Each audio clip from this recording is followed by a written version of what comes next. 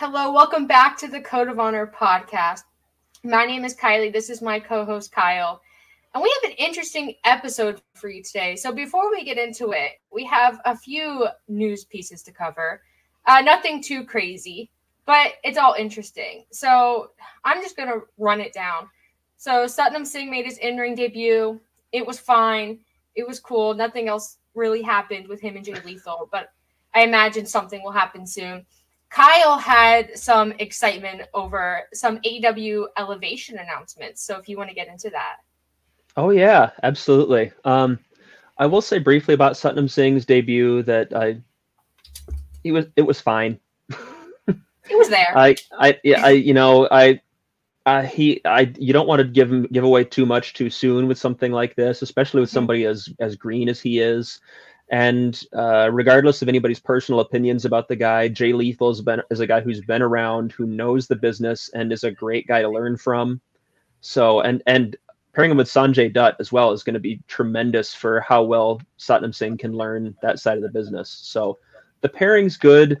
Lethal can do most of the heavy lifting. We'll see what happens when he finally gets into some deep water, I guess. Shifting to Dark Elevation this week. I haven't seen anything announced for Dark, but I haven't paid super close attention. We got some announcements of some talent that will be appearing this week on Dark Elevation.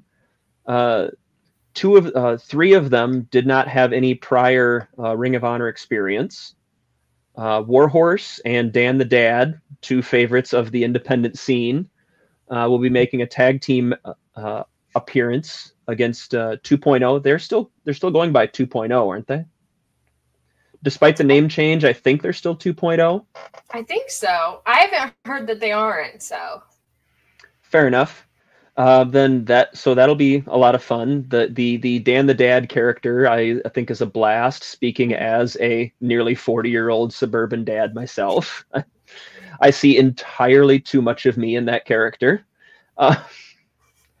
And Warhorse, of course, is amazing. If you go back to the original Ring of Honor and the Ring Crew Express and Dunn and Marcos, that whole 80s glam rock vibe that they pulled off, I think there can definitely be a home for that kind of a niche act, and Warhorse can bring it in the ring too. So I think that's a great move there. The real excitement though came in the women's division, where we announced that Heidi Howitzer will be appearing in a match against Ruby Soho 1-on-1. Heidi Howitzer has been a hot name on the North American independents. They've been doing great work there. Somebody that I'm super excited to see get a bigger platform, and somebody that I think would instantly be a major shakeup to a fledgling ROH women's division. I could absolutely see Heidi Howitzer coming into that division and just wrecking shop, and could be a lot of fun. Could add a really interesting dynamic. But speaking of coming into the ROH women's division and wrecking shop, let's talk about Max the Impaler. I'm really excited about it. Yeah. Oh, go ahead. Oh, I was just going to say, there's something about them that reminds me of old Ring of Honor, like that sort of the way they wrestle and sort of approach their matches. Really reminds me of Ring of Honor. And I'm not saying I know whether or not Max the Impaler is going to Ring of Honor, but I do think that it's really interesting to see AEW bringing in people like that. These not just like indie darlings, but these unique characters and these unique perspectives on wrestling. And I hope that we see these people in Ring of Honor moving forward. Absolutely. And Max was such a great talent and such a great departure from everybody else that was working in the ROH women's division before they went on hiatus. Mm-hmm. They're incredibly talented. Their look is so unique. Their presentation, their moveset, the way they handle themselves in the ring. And oh my goodness, I am very excited about that possibility. Could you imagine Max in there against Mercedes Martinez? So good. And just the strikes and the violence and the And as our producer James put on the bottom of the screen there a little bit ago, they're 4-1 in their ROH career. They were not particularly overexposed before the hiatus, but it was kind of a occasional act you'd see.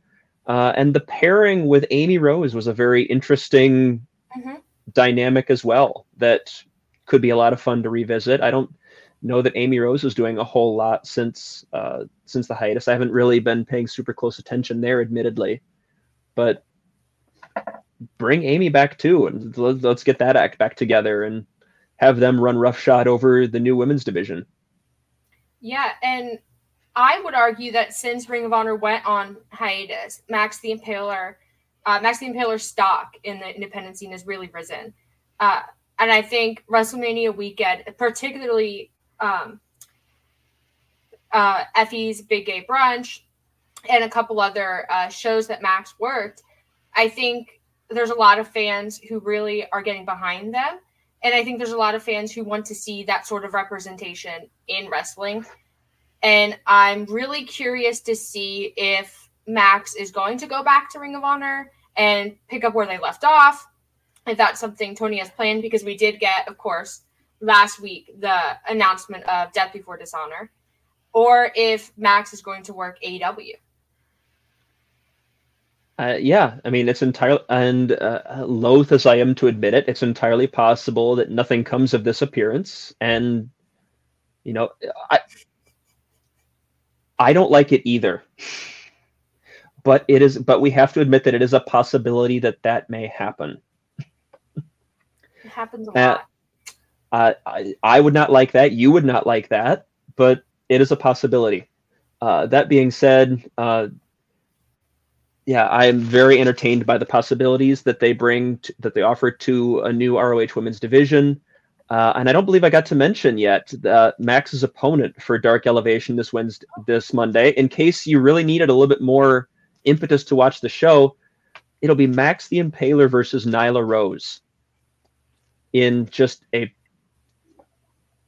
so much violence. There'd be so much violence in that match. It's going to be crazy. It's basically who can out strong arm who can hit the other person harder. It's going to be, if you enjoy that type of wrestling, this is the match for you.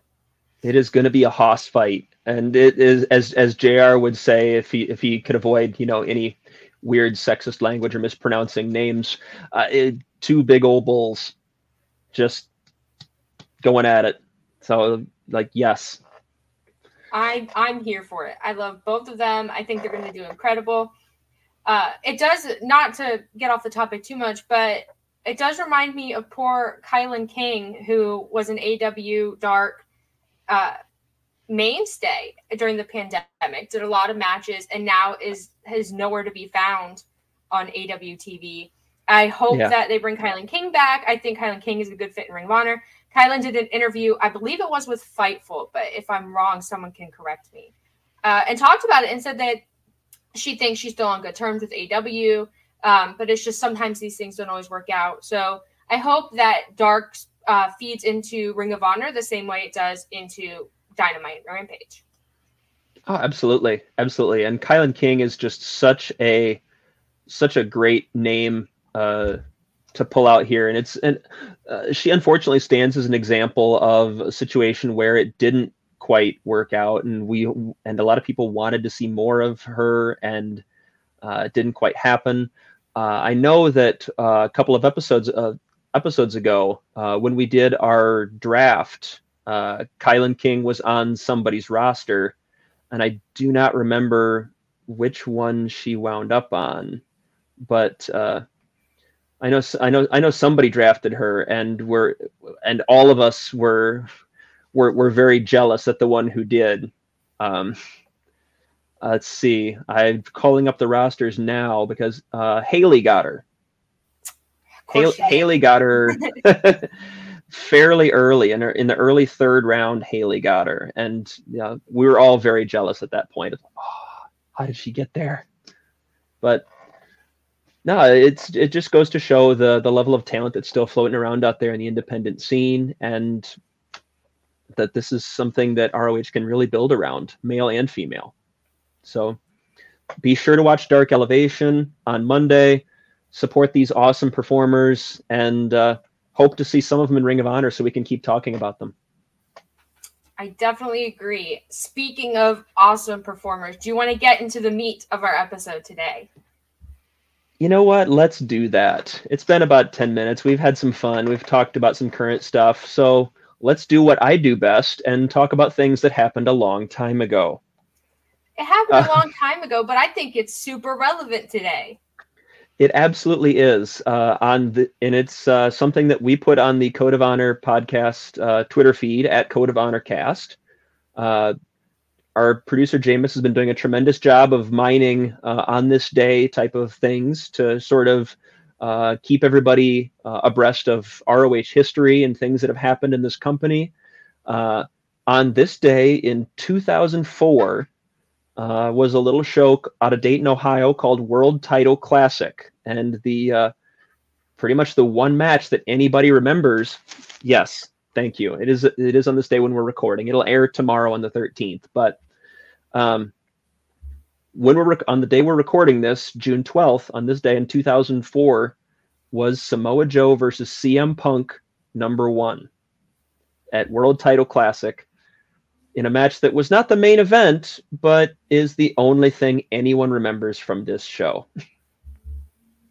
Yes, I went back and I looked at the card because you mentioned World Title Classic, and I couldn't remember anything about this show. So I went back and I looked, and there really is nothing noteworthy about this show except for Punk and Joe. And the Punk and Joe series, I think, really defined Ring of Honor and made Ring of Honor popular. And this match in particular showed, one, how talented these two were and that they could be trusted to lead the promotion moving forward. And two, it really showed what, a 60-minute classic match, what a draw could be. Absolutely. So I'm really curious when you first watched this match back in the day, I want to know what a young Kyle's mind was thinking. I mean, I was awestruck the first time I saw this match. I had seen Flair and Steamboat, for instance, go 55 or whatever minutes in their 2 out of 3 falls match at Clash 6. I had seen Flair go 45 minutes with Sting. I don't think I'd seen the TV time limit draw with Barry Windham yet, but point was I'd seen Ric Flair and the NWA do these types of matches before. This was not a thing that WWE was doing, of course, but I'd seen the concept. But it was different in the sense that this told a story in a way that those I don't recall really doing, and it relied.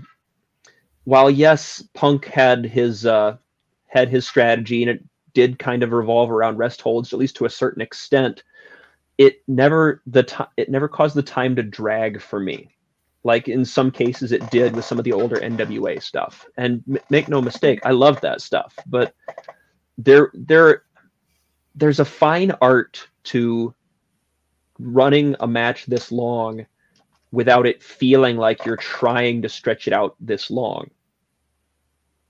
Yeah, I definitely agree. I think a lot of people do matches over 40 minutes just to say they did it, because just to having that in your records is sort of impressive anyway, regardless of how high quality the match was. But to me, this match doesn't feel like 60 minutes at all.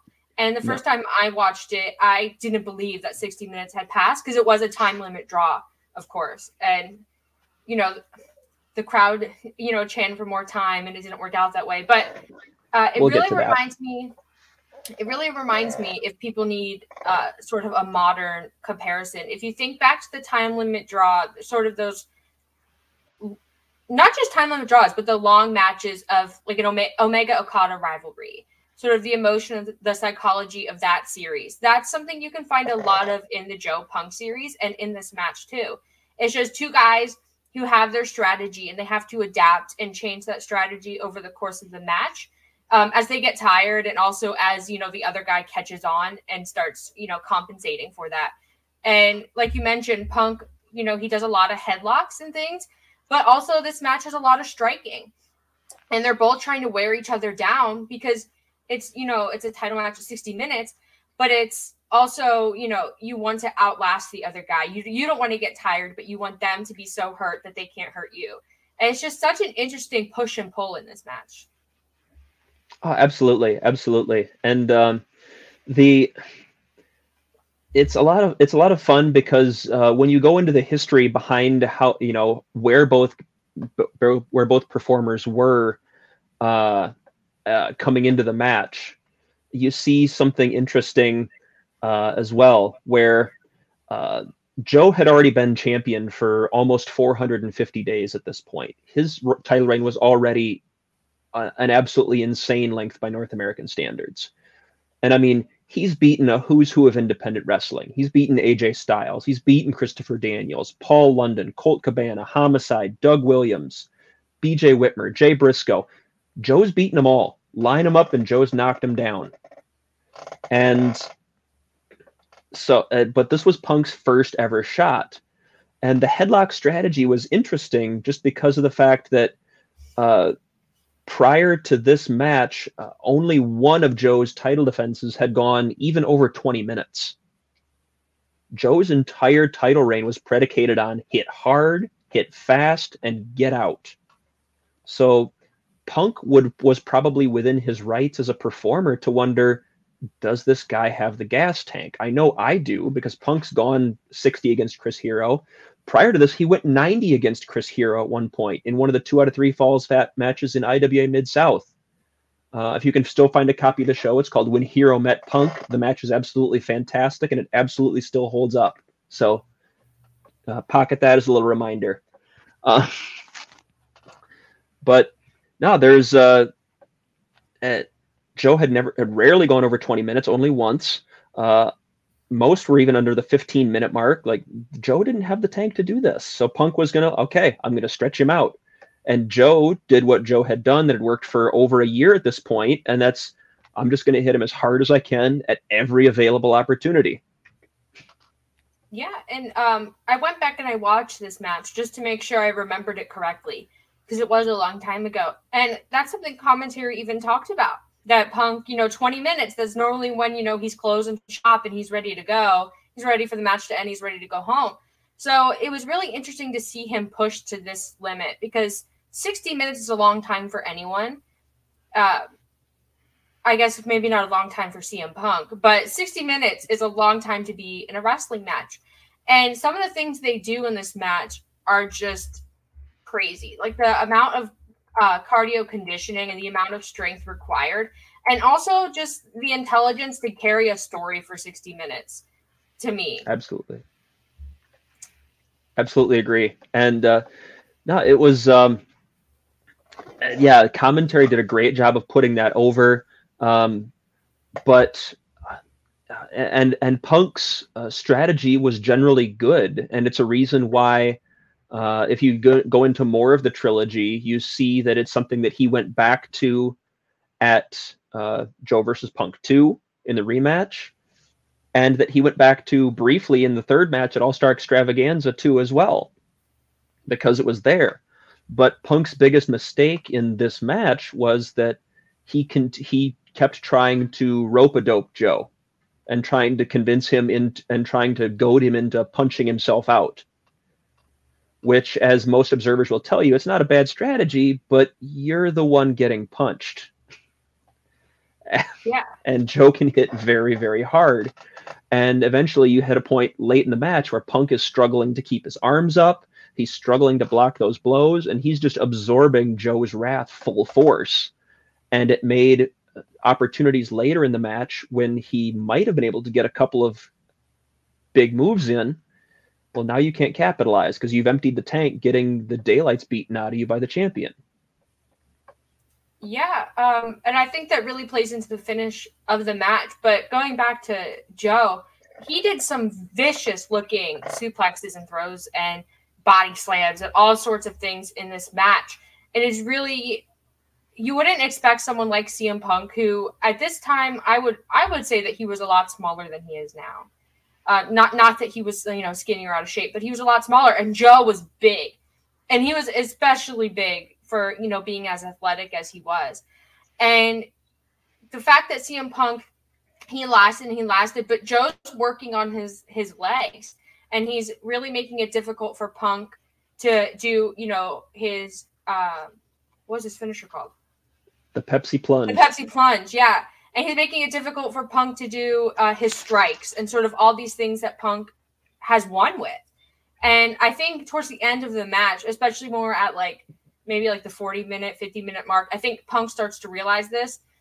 And like you said, he really let Joe, you know, beat him up. And it did work. It was a sound strategy, but like you gotta mitigate that with something else, and he didn't. Yeah, and that's just it. And Punk's big problem with the headlock strategy was always that you're not going to win with the headlock. No matter how well it's applied, no matter how long you hold it, you're not going to win with it. But the problem was that Punk underestimated Joe's tank, and every time he got away from the headlock for too long, Joe came roaring back and turned the tide on him. You didn't have anything else to supplement that. And you know, eventually it worked, and Punk was able to put Joe down in the second half of the match with some strikes that he would have laughed off early. So in that sense, it worked. Yeah. But without something else to really go back there, Punk can't leave the headlock long enough to do anything about it. Yeah, we saw sort of elements of this realization later on in the trilogy, which I think is what makes this trilogy so important. Is it's not necessarily 3 distinct matches, it's like a series, and that's what makes a really good trilogy, is seeing things carry over, and you really do get to see both Punk and Joe, one, evolve as performers and evolve as rivals over the course of this trilogy. And it's always the second match that gets the most attention from people. I think Dave Meltzer gave it 5 stars, and so now it's like hailed as this ultimate Ring of Honor classic. But this first match, without this match, there is no trilogy. And exactly. Sorry, go ahead. No, I was just agreeing with you. Oh, okay. But over the course of this match, Joe was kind of like a sleeping giant. Like he approached this match thinking that Punk wasn't a competitor for him. The same way he did everybody. It wasn't specifically Punk, but he had this air of confidence about him, almost arrogance. And Punk really came into this match to challenge that. And he wanted to be different from Joe's other opponents, and he wanted to be quicker because he thought maybe Joe's not quick. And he wanted to take all the expectations Joe had for him as a performer and turn them on their head. And I would say that he did. The finish of this match, I don't want to, well, I guess I'll take the finish from Kyle. But basically we get to like the 55, 56 minute mark, and, you know, everyone's getting antsy because the looming, you know, 60-minute time limit draw is there, and crowds get nervous. But Punk does hit the Pepsi Plunge. But like Kyle mentioned earlier, Joe's really worn him down at this point, and they're both exhausted, but Punk's also, this man is tired. He's gassed. And he does the Pepsi Plunge, but he has a lot of trouble making the cover. His knees are shot also because of Joe's leg work earlier in the match. Once he lands, he can't capitalize. Joe strikes, and sort of just his violence and his ruthlessness had taken out Punk's knees. And poor Punk looked to be a shell of himself. He looked afraid. But the finish of this match is really interesting, and I'm glad, like from a booking perspective, I'm glad they did this because it makes the next match seem more logical. But basically, Punk, there's like less than a minute left. Punk goes for a DDT, but he doesn't get the 3 count, which I don't know why he expected he would get the 3 count because it's Samoa Joe, but the time limit expires. The crowd's upset because they wanted a winner, regardless of who it was. I mean, I would be upset too. They want a few more minutes, but, you know, it's Ring of Honor, and that's not how things work. And then Homicide comes in, and he attacks Joe, and then we don't know who won. We just don't know who the better wrestler is.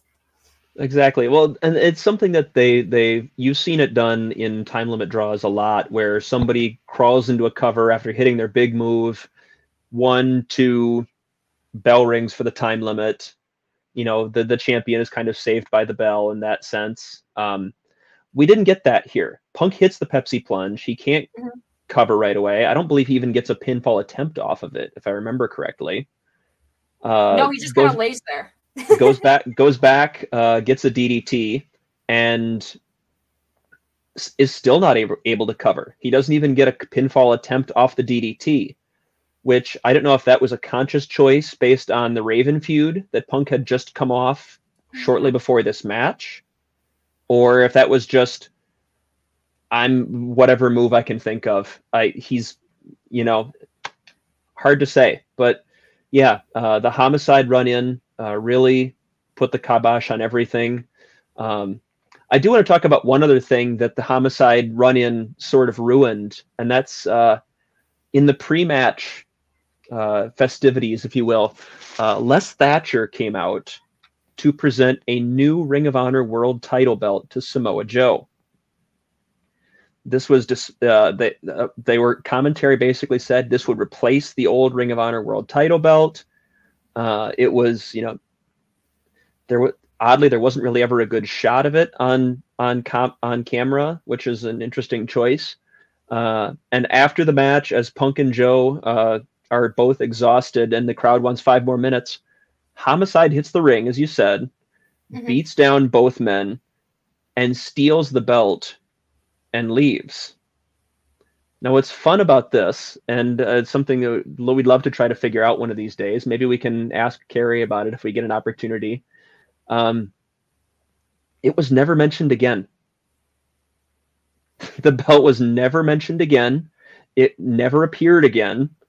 I don't believe a decent picture of the belt has ever even surfaced. It just vanished. And there's something just fun about that level of unsolved mystery. It's long-term storytelling. You know what? That's exactly the kind of thing Tony Khan would be like, I have an idea. Here's what we're going to do. We're going to get the belt. We're going to pull it from the archives, and we're going to make a story out of it. Hey, maybe next time, maybe when we do Punk versus Joe in Ring of Honor again with the new version, then we'll bring that back again.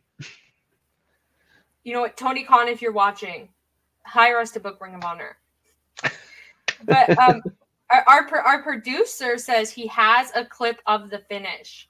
So if he wants to pull that up, I think the audience would love to see it. Down, they can be counted out here before the time limit even elapses. This is just incredible.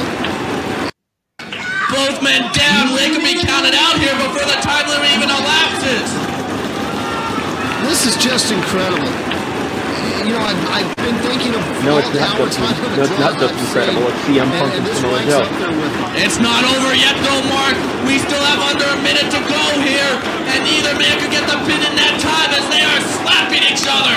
I saw Ricky Steamboat win a match over Ric Flair at 59 minutes. And it could happen right here.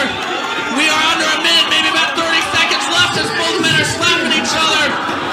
And Punk scores There's the DDT. Very Raven. Does he have the energy to get the pin? Oh, he collapses before he can get the pin. That clock is ticking. This match is almost over.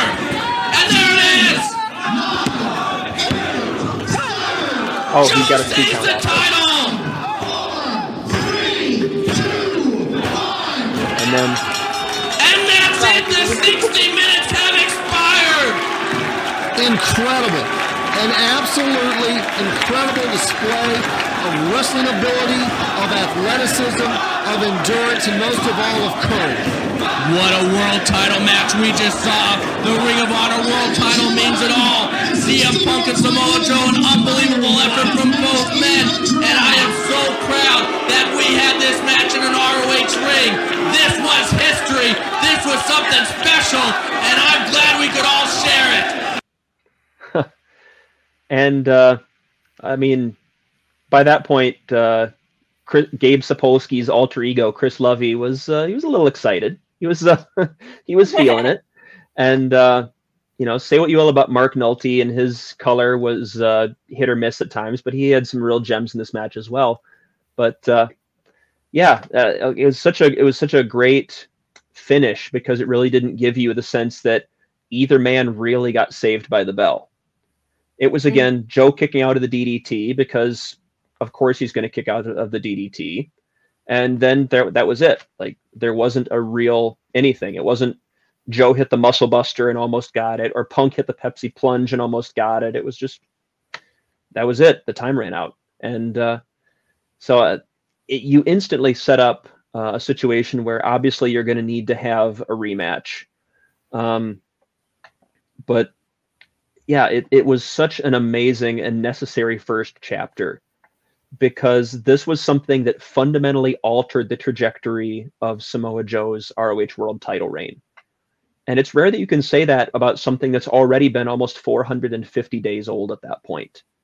You feel like the trajectory is pretty set, but this put him on a vastly different path. Yeah, I definitely agree. And I also think it's worth mentioning that at this point in time for Ring of Honor, it was like make or break.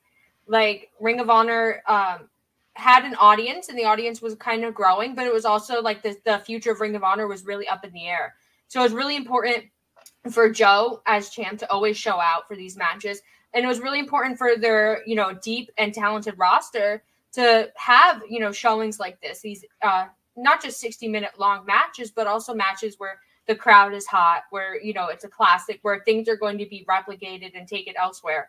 And just to be pioneers of wrestling. So I think that pressure really changed both of these guys, how they, approach their own matches and themselves as wrestlers and performers.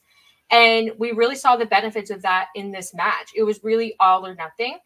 And there was a lot of innovative stuff here. And that's part of what makes this trilogy so amazing. And this, this one match with this whole trilogy, and also Ring of Honor in 2004. 100%. This is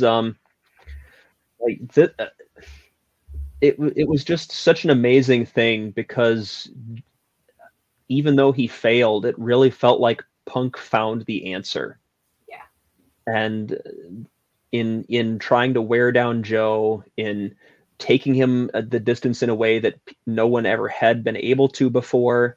But it also let Joe, like you said, show a different side of himself that said, oh no, this is not just a big hoss who can just brawl for 20 minutes. And I don't want to say it that way, because that implies that people are underestimating his style. Just that Joe proved that he had the gas tank, that he could absolutely do this. And that was something that was kind of a question mark in his reign at that point. And beyond this point now, his reign continued in along much the same trajectory, in the sense that even outside of Punk, very few people were still able to push him beyond that 20 to 25 minute range. He did go, I want to say, close to 40 with Bryan Danielson at Midnight Express Reunion at that show later in 2004. But even still, very few people prove they had the capacity to do what Punk did. And it meant that obviously Punk was going to go back to the same strategy moving forward. There you go. Look at Jameis being Johnny on the spot with the time for it. But yeah, it was about 40 minutes. That Punk and Dragon were the only two guys who could stretch Joe that way. Whether that was just their capacity to absorb his offense, or being smart about trying to, trade holds with him. They were the only ones that could make it go. And then we got the rematch in October, and then the final match of the trilogy in December, where Joe finally got the win once and for all. And it proved to be sort of the swan song of his title reign, because at the next show was Final Battle 2004. And, we all remember what happened there when Austin Aries shocked the world and ended the over 600-day reign of Samoa Joe. But who knows how the rest of his title reign would have gone if it were not for the involvement of CM Punk. Yeah, I think this match really showed that Punk could challenge Joe, and that Joe could be pushed in this way, that he wasn't this unbeatable giant, or that his reign was going to last forever. I think Punk proved that he could be beaten. And I think you leave this match with the sense that neither one of these men is better than the other. I think you really leave this match wondering, if they had gone 5 minutes more, would Punk have done it? Would Punk have beaten Joe? Because it certainly seemed like it was going that way. And I think that's sort of the magic of the booking of this match. And as you mentioned, ultimately, Joe did win the trilogy. And then I don't even want to mention Austin Aries, but that did happen. But you could also wonder what would have happened if Punk had won the trilogy and then Punk had faced Austin Aries, and what would have happened then. I think there's so many different scenarios with this, but ultimately Punk proved in this match that he is Joe's kryptonite. He's Joe's biggest rival. And I hope we see this match again some point in AEW. They're both there. They're in the same promotion for the first time in a long time. And I think we deserve to see it. I've gone back and forth on it myself. I feel like the trilogy was such a perfect thing. I feel like it is as a complete whole unto itself, that part of me almost wouldn't want to see any more, because I don't know what more you say or do. Yeah. But it was such a perfect story. I mean, I would absolutely trust these two performers and these two men to come up with something, because they're both so good at what they do. But I would absolutely love to see it again. And yeah, I love the way that you put it as Punk being Joe's kryptonite, that even though he didn't win the feud, Punk sort of provided the key in a sense. And I loved what you saw bubbling below the surface of Samoa Joe after Joe versus Punk 2 in Chicago, where they went to another 60-minute draw, and they cut dueling backstage promos on the DVD release, which where Punk basically said, "I know I can beat you, but give me no time limit. I know I can beat you," basically. But the time limit keeps getting in the way. Give me no time limit. I'll figure it out. And Joe basically sounded like he didn't want to give Punk another chance. And for a guy who prided himself on being the fighting champion that Joe did, to me, that promo always told a lot. It was Joe saying, the goal is to beat me, not survive me. And you can't do it. You don't get another shot. Like, since when is Joe even giving the illusion that he's ducking anybody? Yeah, and I think it speaks to CM Punk's rising star power and the credibility he had with the audience, with the Ring of Honor audience. I think at the time, a lot of people really felt like CM Punk was the star of Ring of Honor, and they wanted to see more of Punk and Joe. And, my disagreements with the Austin Aries thing aside, they did get the Summer of Punk, as our producer put up. And I think had this trilogy not happened, I don't think anything that we saw later with CM Punk would have had the same impact that it did.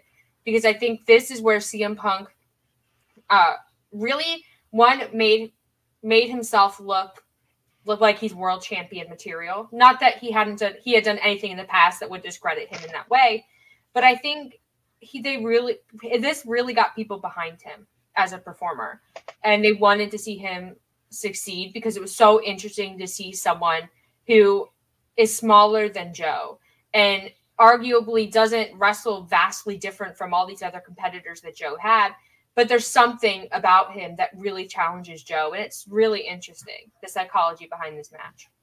Oh, it was great. And another way that it sort of, as I said, changed the trajectory of Joe's title reign was this idea that, again, as I said, Joe had been champion at the first match for almost 450 days, 448 to be specific.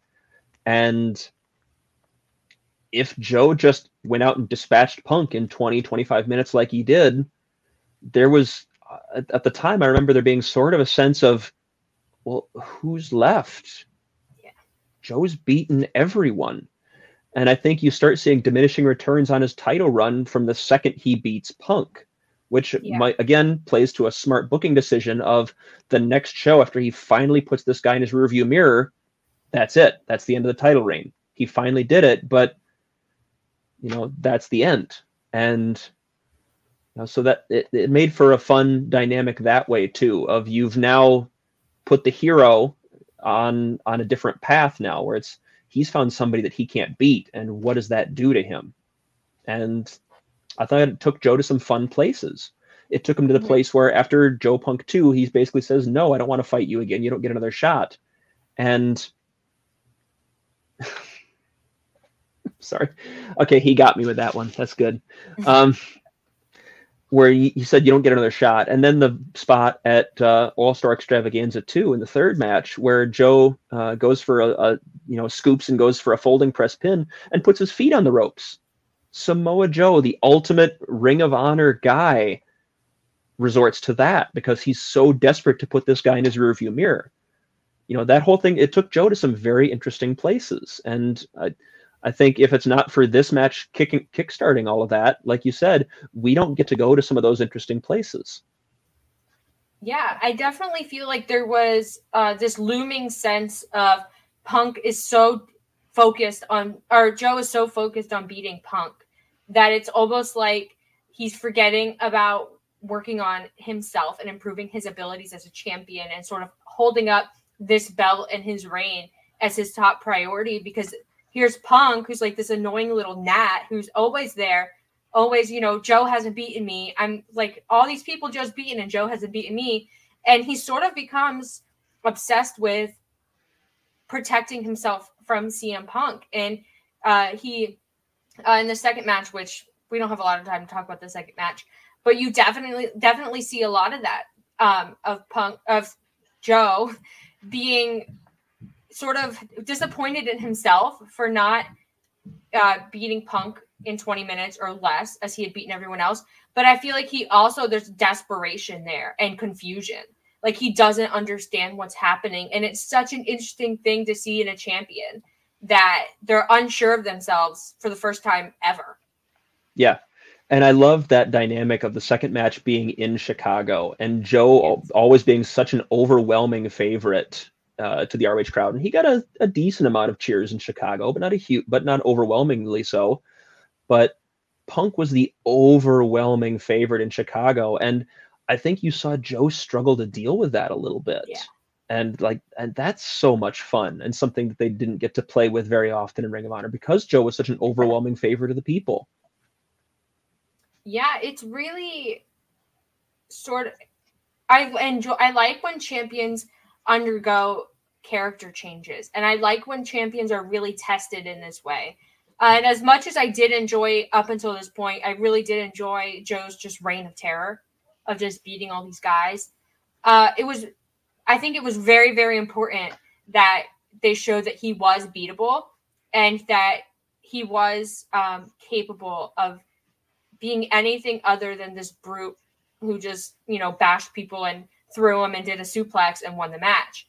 And I think Punk was the perfect opponent for that, given Punk's abilities, one on the mic, in the ring, and his relationship that Punk had with the crowd. I think there was no one who could have done this with Joe besides Punk. Absolutely agree.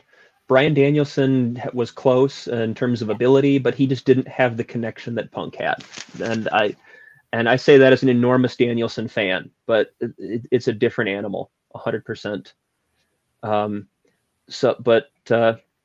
This match is available, as I've said, on the Ring of Honor YouTube channel. By all means, go and check it out. Please do. It will be amazing if you haven't seen it before. And the 60 minutes will fly by. It is. I cannot recommend it enough. It is so good. And absolutely check it out before they go at it again. Yeah, fingers crossed for that. All my best to CM Punk. I hope he gets better soon. But this match is a classic, and I feel like it's an underrated classic. And it's for free on YouTube. Go watch it. And let us know your thoughts at Code of Honor Cast on Twitter. Just tweet at us. Let us know what you thought of this match. Absolutely. So, that being said, Kyle, where can the people find you? Got my Twitter feed right there. It is at Kyle K. Sparks. I'm usually live tweeting Rampage and Dynamite. I'm here every Monday at 3 o'clock for the Code of Honor cast with you. I am writing periodically and doing news updates at Body Slam. I just wrote something up on Juice Robinson being stripped of the IWGP US title, so I would get Jameis off my back for, maybe not writing enough there. So that's about it, honestly. Anything that I am talking about or writing about will be promoted on my page, and we'll do it there. I've got a pinned post on the top of this page, of the top of my Twitter page, that also has a bunch of my features for Wrestle In, one of which is writing about the Punk Joe trilogy. So absolutely go check that out. And follow at Code of Honor Cast so you can hear what's coming up on the show. Yep. You can follow me on Twitter at Fuller_Kiley. I post everything I'm doing there. I also live tweet some stuff. I'm pretty picky about it, but if you want to hear my thoughts on wrestling, at Fuller_Kiley. You can also see me here every Monday at 3 for the Code of Honor Cast. You can also see me on Fightful Overbooked every Sunday at 5. We're debuting a new show called Tag Talk. It's all about tag team wrestling. We have some big plans for this show. We're going to be doing match reviews, news, interviews, all the things, everything tag team wrestling on a platform it deserves. So go check that out. What else? Oh, follow bodyslam.net on all the socials, Twitter, YouTube, Facebook, TikTok. If it's a website, we're on it probably. Bodyslam.net. There's a lot of awesome content creators there. You can also buy Body Slam merchandise at PWTs. Support us and all the awesome people at Body Slam. And I think that's everything. Yeah. I will say that I'll put another plug for your co-host on Tag Team, the wonderful Haley, who, if you were watching our ROH Women's Division draft a few weeks ago, Haley was on there with us. So if you appreciated her contributions there, you're also going to love her and Kylie's thoughts on the state of tag team wrestling. So I'll be watching. Definitely you check it out as well. And ringing endorsement from Kyle, the wrestling historian. But yeah, anything we're doing, we'll see you on Twitter. Follow at Code of Honor Cast. Let us know your thoughts on Joe and Punk, this whole trilogy. I'm really curious to hear what you guys have to say. We'll see you next week.